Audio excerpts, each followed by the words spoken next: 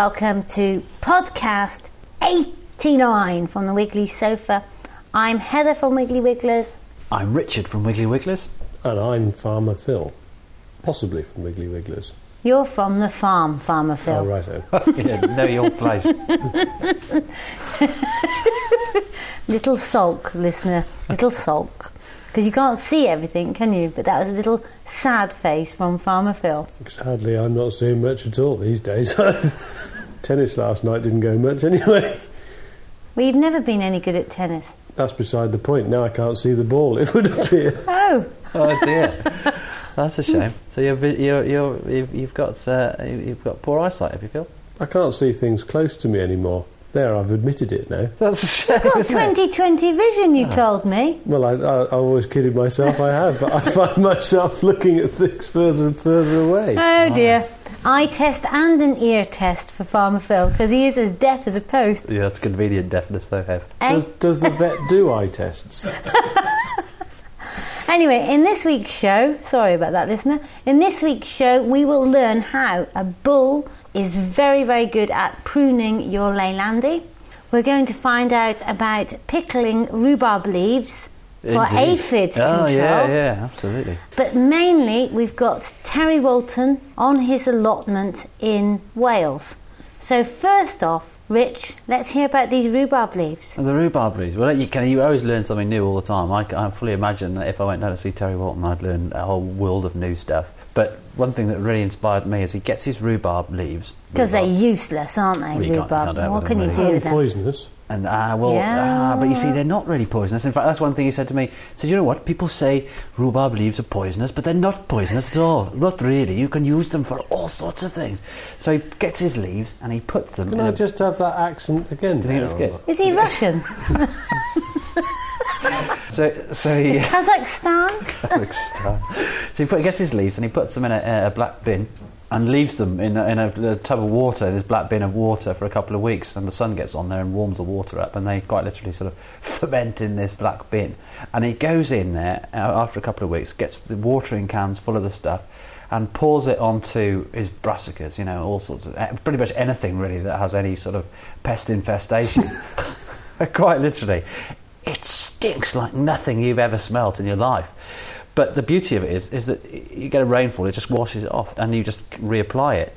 No, I suppose it is a chemical in a sense, but it's not an artificial, it's not a man-made chemical. So it has no harmful effects at all on the soil. In fact, it does provide some nutrient as well. He uses it on his giant marrows that he grows for the competitions, and I think that helps keep the pests off those, and it stimulates the growth and keeps everything away. Any aphid infestations, any cabbage white caterpillars, they don't want to go near it. Superb. So I'm going to try it at home, and I've never really heard of anybody having done that before. But sounds a bit like comfrey tea. I know comfrey tea's not made for the same reasons, but somebody said to me that stinks to high heaven. It absolutely reeks, completely reeks. But it's a really good, that's a really good liquid feed, comfrey. I mean, it's probably the best. Do you think that the rhubarb leaves work because of some chemical within them, or is it the stink? Yeah. It's probably that there's some chemical in them, because often creatures are attracted to the hideous stinks, or stinks that we find hideous. Yeah. The cashew liquid really chucks it. Oh yeah, that's quite hideous. Yeah. It's amazing, because folks often say, how on earth can something that smells so disgusting stop my drains from smelling? But of course it does, because when it comes out of that anaerobic environment of a bucket, then there's little microbes that are dormant kick in. So it works slightly differently. So of course it does work. But yeah, that's slightly different. But I think it's all there's all sorts of fermentation processes going on with the rhubarb leaves just as much as with the bokashi. So talking of competitions, which you were some time ago, Farmer Phil's had a big honour bestowed upon him, haven't you? Has he? Yes. So the other night, Rich and I entertained the Harewood End Agricultural Society for an evening of gardening and a bit of a chit-chat about the farm, didn't we? Yeah.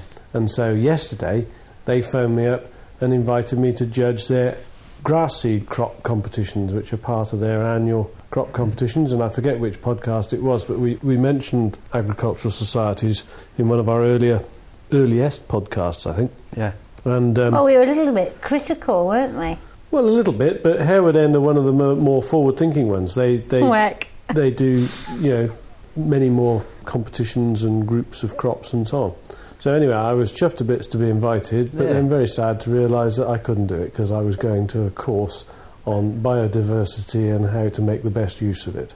I think that's better. There's quite a contrast between judging a grass seed competition and going to learn about biodiversity. Yeah, but there was a free meal involved with judging the grass seed, Rich. Oh, there's no free fodder with your biodiversity. Doubtful. We're going to Bruce Gilbert, so don't know. Yeah. For those listeners who don't know about agricultural societies, they were set up, weren't they, to progress farming at a point where we needed food.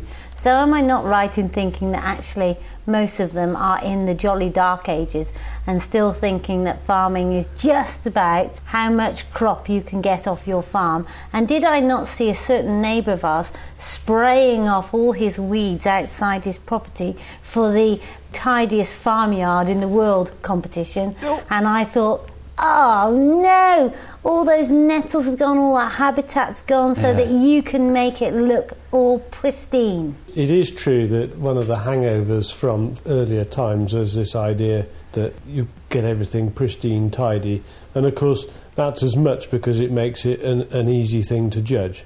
If your farmyard is totally tidy, then it ticks lots of boxes, it's easy for the judges. But a lot of societies these days have taken on board the environmental requirements of agriculture today, and there are specific competitions for ponds and wildlife strips and management of set-aside and so on. And you know, some of the more forward-thinking societies have included these.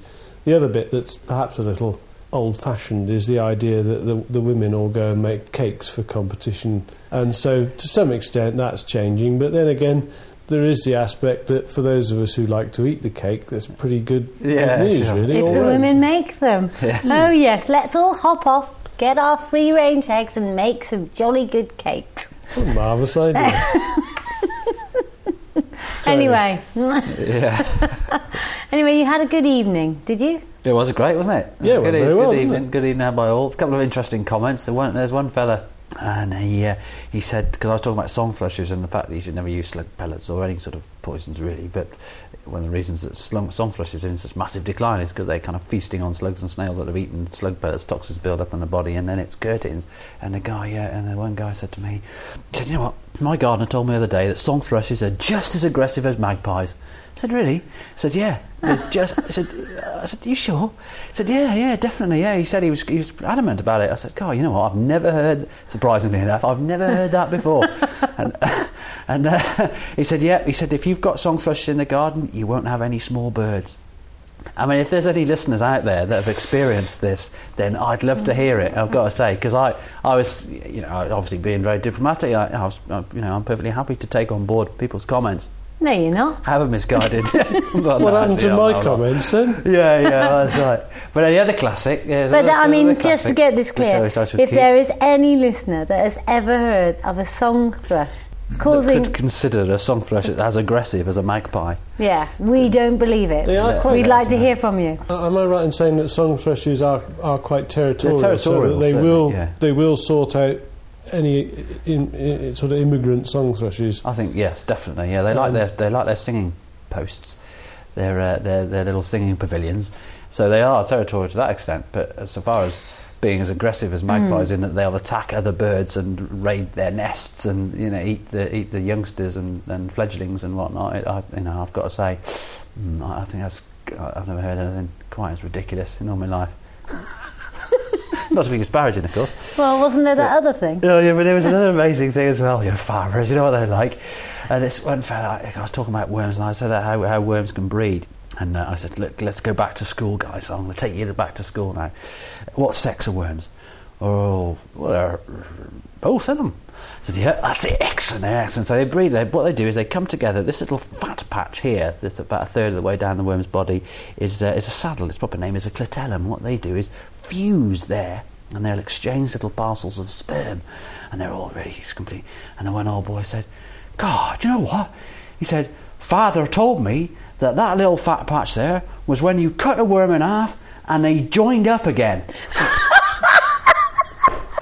I said, yeah, and he's 86 years old, so he's probably been going along for 82 years thinking that these little fat patches on every single worm, I hasten to add, the trouble is, the point at which worms get chopped in half and magically fuse themselves the trouble together. Is that in Herefordshire there is a longish tradition of sort of telling youngsters a sort of bit of a tall story to see whether they'll take it on board. So the obvious example. Sure is that? Sort of backfired. I think that's our neighbour, long-term neighbour, got sent by his father as a youngster to town to get a big bag of skyhooks to hold a sheet on a rick of straw. Skyhooks, yeah, that's right. And so he trotted off to town and went into the local agricultural merchant, who saw this straight away and went out the back and got him a big Hessian sack of a load of worn-out plough points and tied the neck of it and gave it to him and said, there you are, take that back to your dad, bag of skyhooks, sign here. And so there's all those rubber staples, go and get a couple of post holes, things like that, right. And it's just how far you're prepared to go. Yes, tuck it in.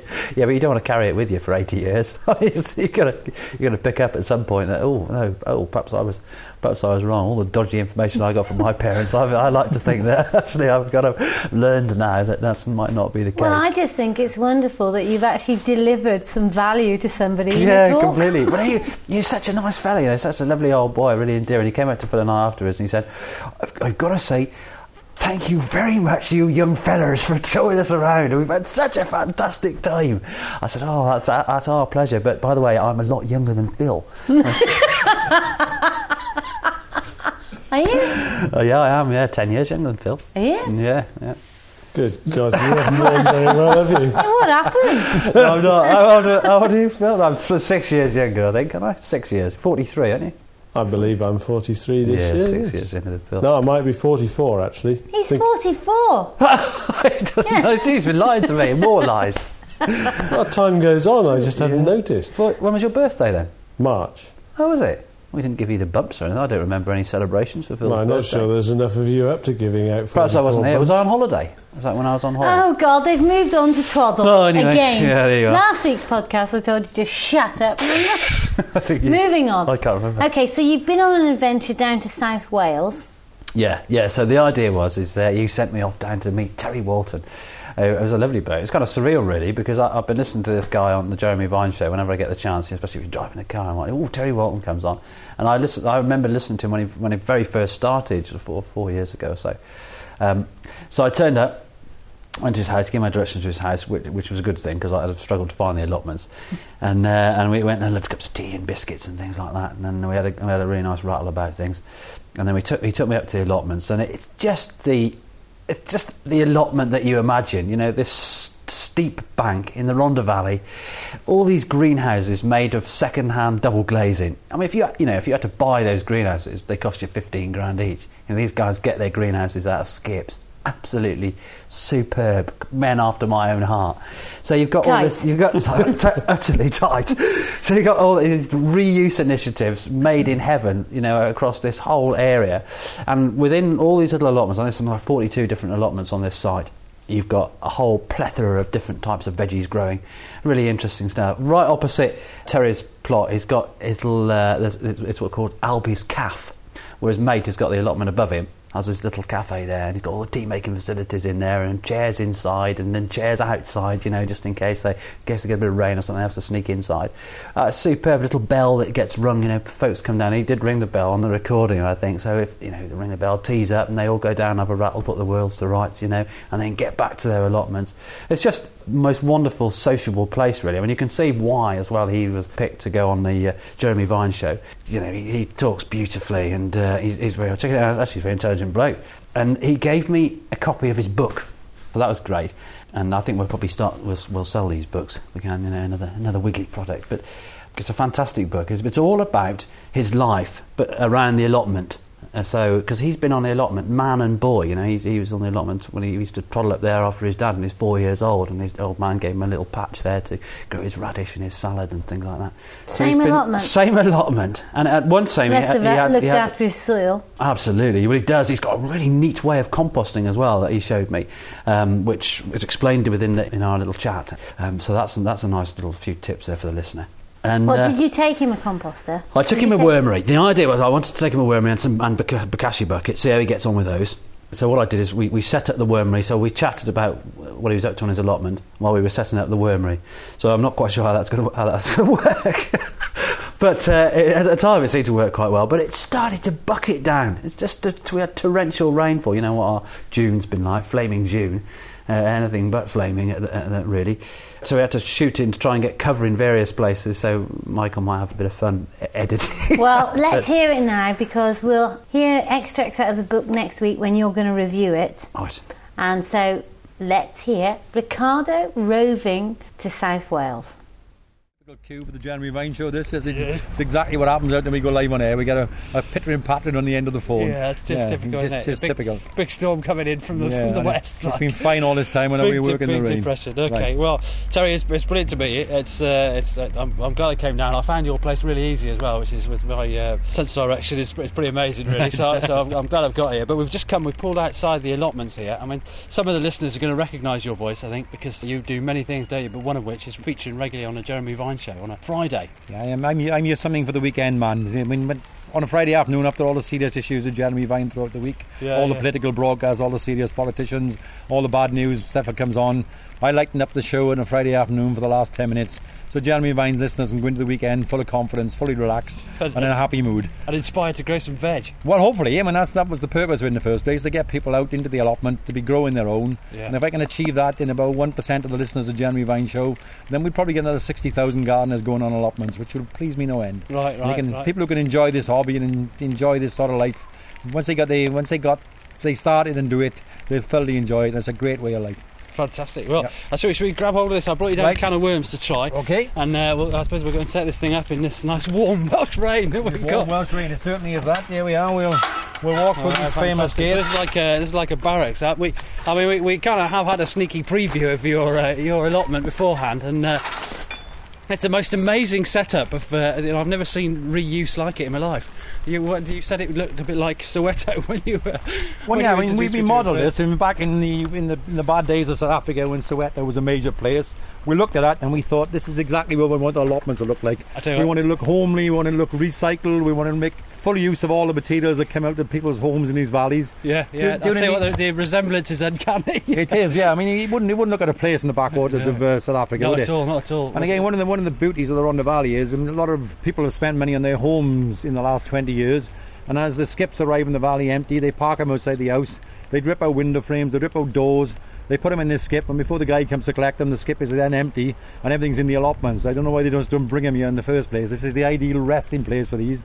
Every bit of recycled material in the valleys can find a home here, whether it's an old bottle to cover some seeds, an old bucket in which to grow a tomato, window frames, bits of wood, we can find a use for all that. Yeah, I think you're probably right. What's amazing is some of those greenhouses there that are made to double glazing. You know, if you had to pay for a conservatory, it probably cost you about 15 grand.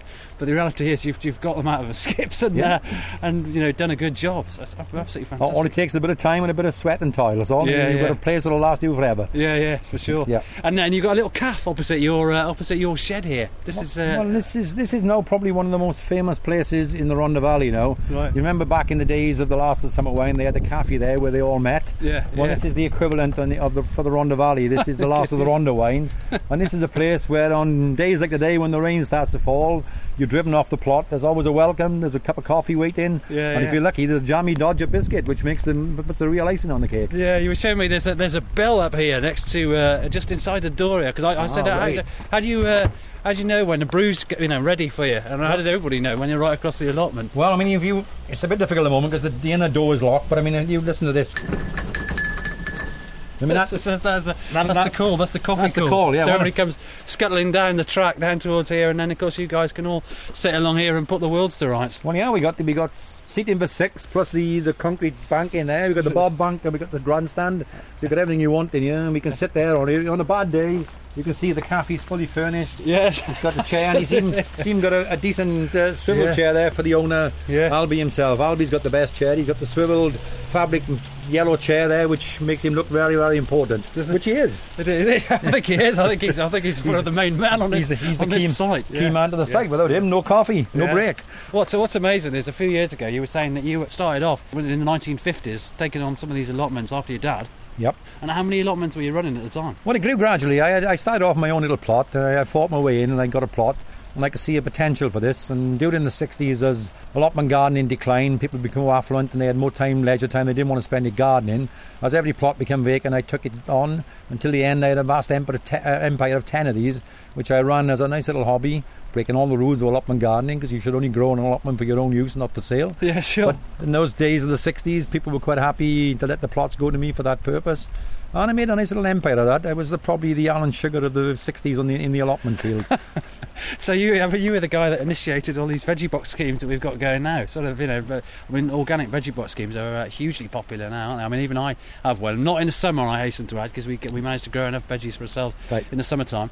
But so perhaps they sort of took a leaf out of your book and realised that history repeats, though, doesn't it? The circle continually turns. Back in the late 50s, I could do the stable diet of people living here. They were all in hard-working industry. They were all in coal minings, and they used to eat a tremendous amount of potatoes.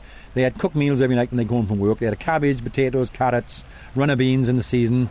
So what I did was, whatever was on the plot, I got the old wooden boxes which tomatoes used to come in from Guernsey in those days. I'd fill our box wherever they wanted, and I had about 35 customers in the locality.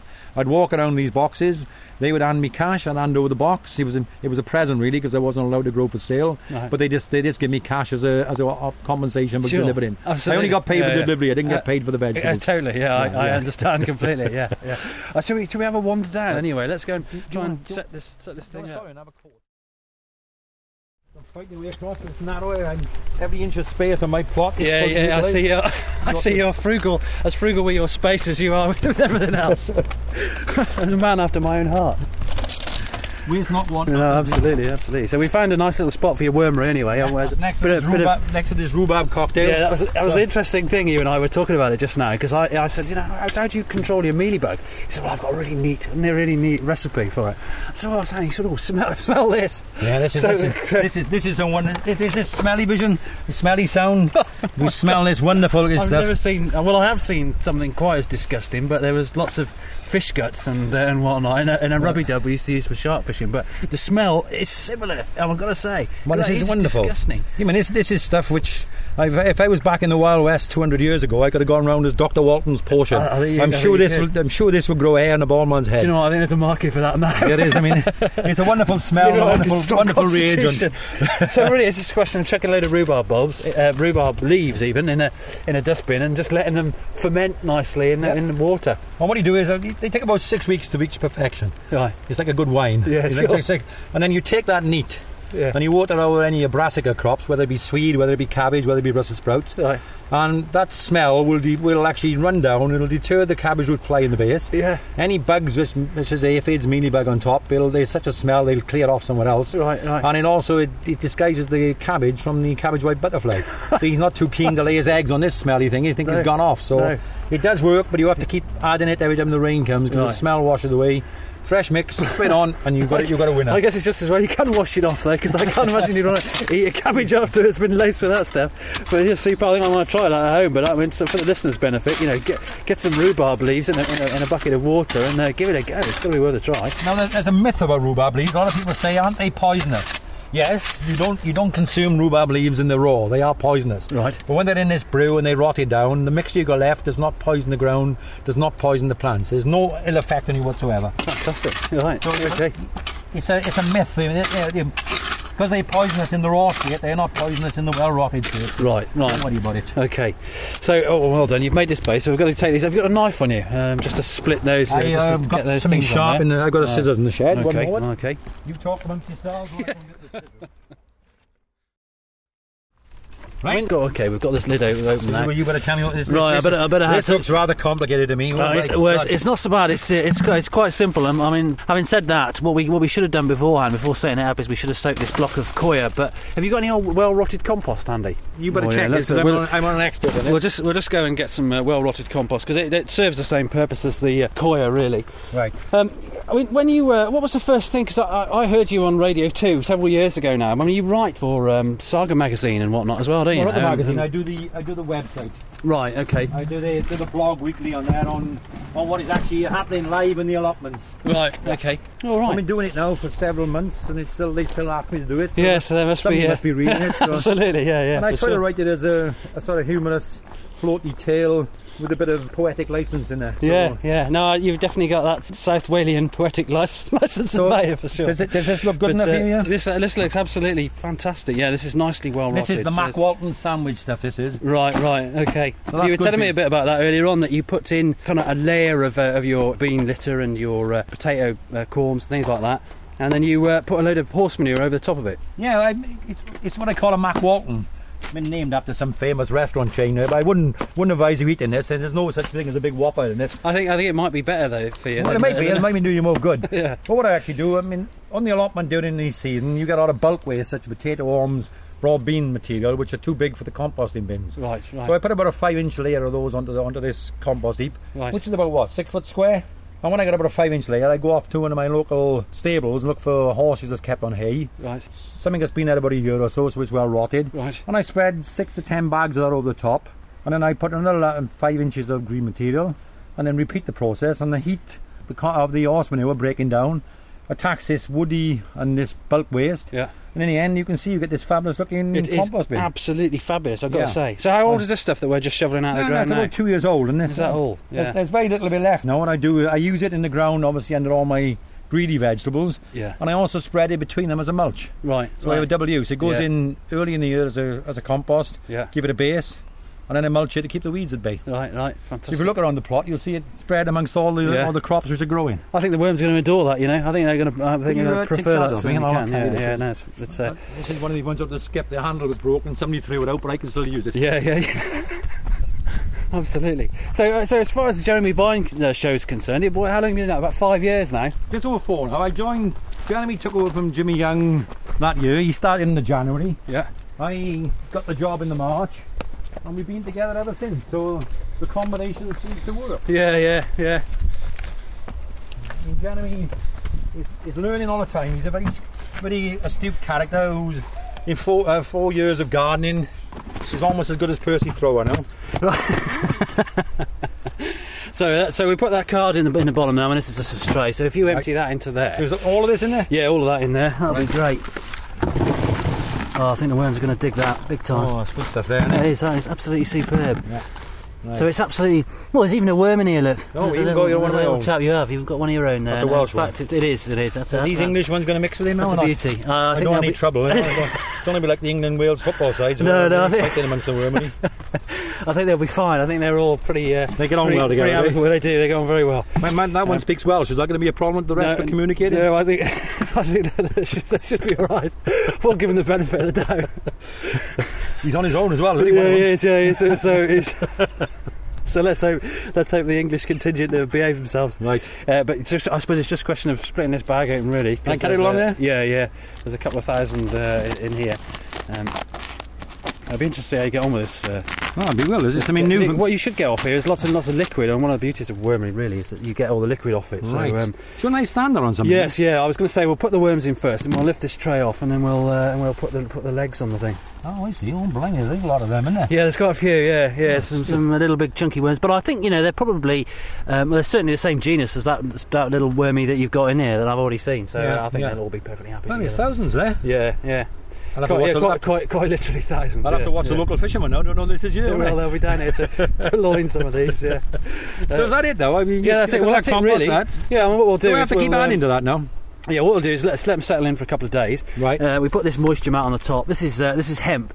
Right. But knowing you the way I do already, you won't want to be buying any more of those moisture mats. No. Which you can do, of course. But you could use an old woolly jumper or an old cotton T-shirt or something like right, that. So something that's organic before, something that you can put on the My top. wife would be happy. I'll empty my wardrobe. Yeah, All these totally. jumpers I keep for the greenhouse will end up in my wormery. They'll be in there, yeah. So as long as there's something on the top, and that just encourages the worms to work right in under that tray. But then I'd leave them settle in for a couple of days. But then you can start bring a little bit of waste from home, some of your peelings and things like that. So keep adding that to it. And they'll love strawberries and carrot tops and all that kind of stuff, especially. Right. Strawberries? And, what, real ones? Yeah, real ones, yeah. I don't feed them on my strawberries. They're a bit fancy, but these worms. Should we? I'll tell you what we'll do. We'll put the legs on and then we'll see how we go. Right. So that's the legs on anyway. So Right. so quite literally, these guys are going to settle in now in a couple of days. Right. when you've got up to the level here where the next tray sits on, you can quite literally put your next tray on. So as long as this waste is touching the bottom of the next tray. Oh, they'll come up through there, will they? They'll come up through. Oh, right. So they'll keep spreading up through the various Absolutely. trays. Yeah, and it just means that you're able to harvest the bottom tray much more easily than you would if they're all, the whole system was in one sort of fixed unit. So, again, so what will happen is you'll have at the bottom a liquid. Yeah. Plus, in this lower tray, all the very fine compost that falls through. Is it? What will happen is because these guys are going to work this. I mean, there's not that much in here now, so they're not going to work that too much to break that down anymore. Right.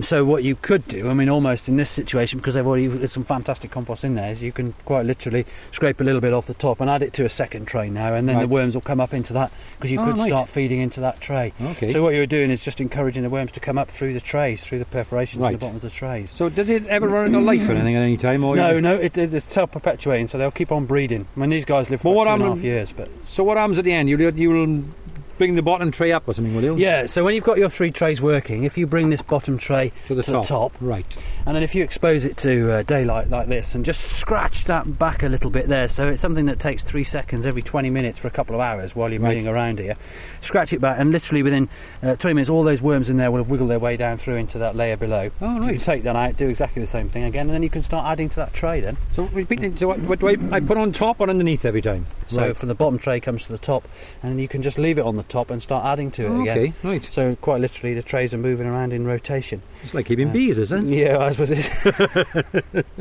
you don't just smoke these suckers out though before you... No, they don't sting you with it. No, they don't. No, they don't bite these. They are quite tame, and they don't bite at all. They're quite tame. They're pretty cool. They're pretty cool, right. So what you could do, I mean, a tap, because your liquid would be great for tomatoes and whatnot. Oh, right. Off here, but you could either... I mean, if you're like me, I tend to leave the tap open and leave a container underneath because I forget to drain them off. Right. Yeah, let it drip, and then you can just dilute it down about 10 to 1 and water it out onto or you could just empty it straight into your water butts here, and then you don't have to worry about dilution, and it's feed straight out of there. Yeah, so brilliant, cool. So this is new.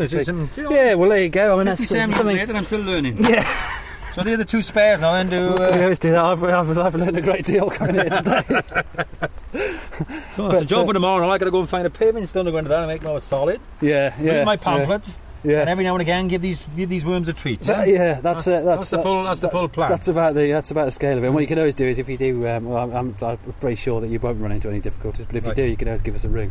So this make even bigger pumpkins for me now then, because I mean I usually feed them on beer. So this worm, I'm sure worm stuff give them that's going to be better than beer. Right. So you have to let us know how you go. Is it? No. For the beer. No, you don't want to taste that stuff either. It's not before good, you put it on there. No, it's not the same. No, what a combination! I got worm water and rhubarb water next to one another. Yeah. I can kill with the pest and feed them. Feed the plants. When we look at this setting, it's the most amazing setting now. We've got kind of drifts of rain coming across, but we are on a sloping hillside, sort of southwest facing, aren't we? Yeah. And we're quite literally in the Rhondda Valley. You've got these amazing landscape, this gently sloping, well, that's a contradiction in terms, I suppose. Gently sloping, steep landscape.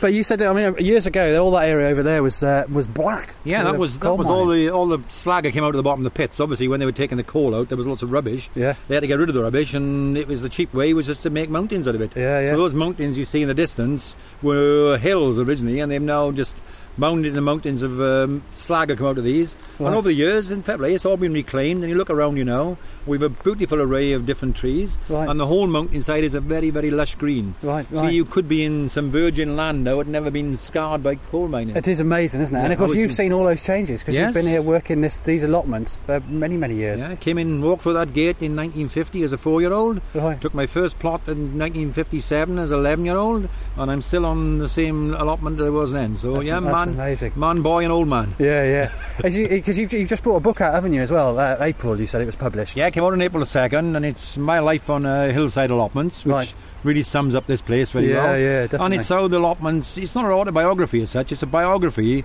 of how this allotment has been the central focus of my life through all those years. Right. How it's kept me sane, how it's been my stress counsellor, it's given me a suntan, it's given me gym, it's given me everything I want. And then I've got to say, you got a good tan. Well, I mean, you look at the spot here, it's a wonderful sun top. It is. I spend several hours of every single day of the week on this allotment. It's a great place to be, not only for work and growing the vegetables, but for social side as well. Yeah. And you have the added advantage, you can fill your carrier bags with some fresh vegetables, take them home, and several hours later they can be sitting at your dining room table eating what you've produced. Yeah, You can't get any fresh on that. There's not an air mile on any of this vegetable I eat in my house. There's not an air mile. Right. And I am about 80% self-sufficient throughout the whole year, not just in the summer months. Right. I freeze my excesses, I store my potatoes, I store my onions, I grow lots of winter veg. So for 10.5 months of the year I can be feeding something off this allotment. Yeah, that's quite an achievement. And that's what makes it very, very attractive, is that I don't have to contribute to these supermarket profits. No, fair play. That's a great sentiment. And that all comes from a 10-perch plot. Yeah. Again, I, as you can see yourself, I don't believe in wasting an inch of space. No, it's you'd have a job cramming anything into this now. I think that really is. Yeah, superb. Yeah. Again, that's all down to the fertility of the soil. If the soil is good, you can grow more because you're not depleting it. It does look rich. And compost making has always been a thing I'm very, very fervent about, and I make a lot of compost, and that going back into the soil does help. I'm organic. I had no artificial fertilizers at all. Yeah. Everything is grown naturally. Yeah. And again, it's healthy. And if it's grown healthy, it can get over attacks of pests, and also will encourage all the gardeners' friends and all the predators. Yeah. So, most of the stuff you can see, with the exception of those few cabbage where the mealy bug took over. It does look gorgeous. You've got these lovely rows of beetroot and parsnips and carrot and potatoes and peas and sweet corn. I mean, just a whole plethora of veg. It does look amazing. And it's kind of making my mouth water, really. So I think I'm going to have to tuck in some of your radishes in a minute. Again, come back in about 2 weeks' time. Yeah. And you can be you've already feasted on the strawberries. Yeah, they're beautiful as well. Yeah, but the rest of the stuff is all coming along quite nicely. I mean, Sunday lunch we had fresh new potatoes from here. We had a nice cabbage from here. We had broad beans, and it was fantastic. And within a matter of another week, I'll be pulling carrots, and then you can see then the rest of the stuff will come along. I'm already pulling my winter onions. Right, we've managed to get ourselves in the greenhouse, at least get some protection. I'm not sure this little recording device is waterproof. We now got the accompaniment of some nice Welsh rain falling on this plastic roof. Yeah, it's almost like camping, isn't it? I had to buy that, believe it. I don't believe it. But what's amazing, because Amazon, for instance, they sold, because I think your book's been particularly popular, hasn't it? Yes. And I think they said something like 8 out of 10 of their best-selling books last year about growing vegetables. So there's a real movement, folks are really getting into it now. So families are really, they've realised that growing your own veggies is so much better for you in a whole load of different ways than just simply going down to the supermarket and buying some of their, horrible, far too perfect, ugly vegetables. So if you grow your own stuff, and you've got, how many allotments are on this site all told? There's 42 of original plots. There's 25 under full cultivation now, and they're looking good. Right. The top plots many years ago, back in the late 60s, went back to nature because there was no demand. I couldn't manage more than 10. Right. When I got to 10, I was exhausted, so I couldn't manage the top as well. Yeah. They gone back. Several of them now, and we got some chicken farmers up in house, which is handy because a pound of beans buys you a dozen eggs, so there's a good exchange rate there. Good, yeah. And one corner we've allowed to go back to trees and nature, which is great because we can get our pea sticks from there. Yeah. The birds can nest there, and we have a couple of foxes there, which keeps the rabbits at bay. Yeah. So that's a little nature reserve, and we're quite happy to be that there. The council quite happy to be there. They don't charge us for that bit of land, and it's a nice little nature reserve, well protected. Yeah. So in total now, there's probably about 40 plots, either under cultivation or farming in ways that we've got chickens on them, which is great. Because again, that gives us the chicken manure, which well rotted over a year, 18 months, is fantastic stuff for the soil. Yeah, absolutely. Well, I suppose it's been a real pleasure meeting you. It's been great to have this chat. It's amazing really to think that I'm chatting to a bloke that I've listened to for many years on a Friday when I get a chance to listen to the show. But superb, and I'm interested. Will be interested to see how you get on with your wormery. Right, I'll have a study in those notes this evening, and I shall be watching that very carefully over the next few weeks. We'll definitely keep in touch. Okay, great, and I'm looking forward to this. It's a new experiment, another first. Definitely. Yeah. Cheers, Terry. Thanks okay, a lot. fine. Thanks. Bulls, Phil. Well, yes, we've had a bit of a moment this morning. Phone call first thing this morning, and my landlady down at the farm down at Abergavenny said that the cattle had got out. She actually said they'd been out all night and all on the road and everything. So dashed down there, and they were all back in the field. That Chris had got them back in. But our neighbour Mary, who's retired to the house on the edge of the farm, said that she'd gone out to put her bin bags out and thought there'd been a road accident in her Leylandii hedge at sort of either end of her gatepost. But I don't think there'd been a road accident. Bulls have very itchy heads, and Leylandiis are very good for itching bulls' heads. And he'd helped himself, and this Leylandii was not very well at all. So another use for Leylandii. Yeah, what an excellent way of getting rid of it all. Absolutely. Well, it certainly pruned it. It pushed half of it off. Big old things, bulls. So next week we've got extracts from Terry Walton's book coming up. We'll catch up with another week on the farm, and there's lots of gardening going on this week at Wiggly's, so we'll hear a bit more about that. So bye from me, Heather at Wiggly Wigglers. That's bye from me, Richard. It's bye from me, Farmer Phil. But what about Monty's Wormcast? Next week, there's no time, Phil. If you want to subscribe, go to iTunes. If you just clicked on this, listen to the show for once. All you need to do is go to iTunes, click on subscribe, and we'll arrive every single week without fail on your laptop or your computer. Brace Don't yourself. miss it.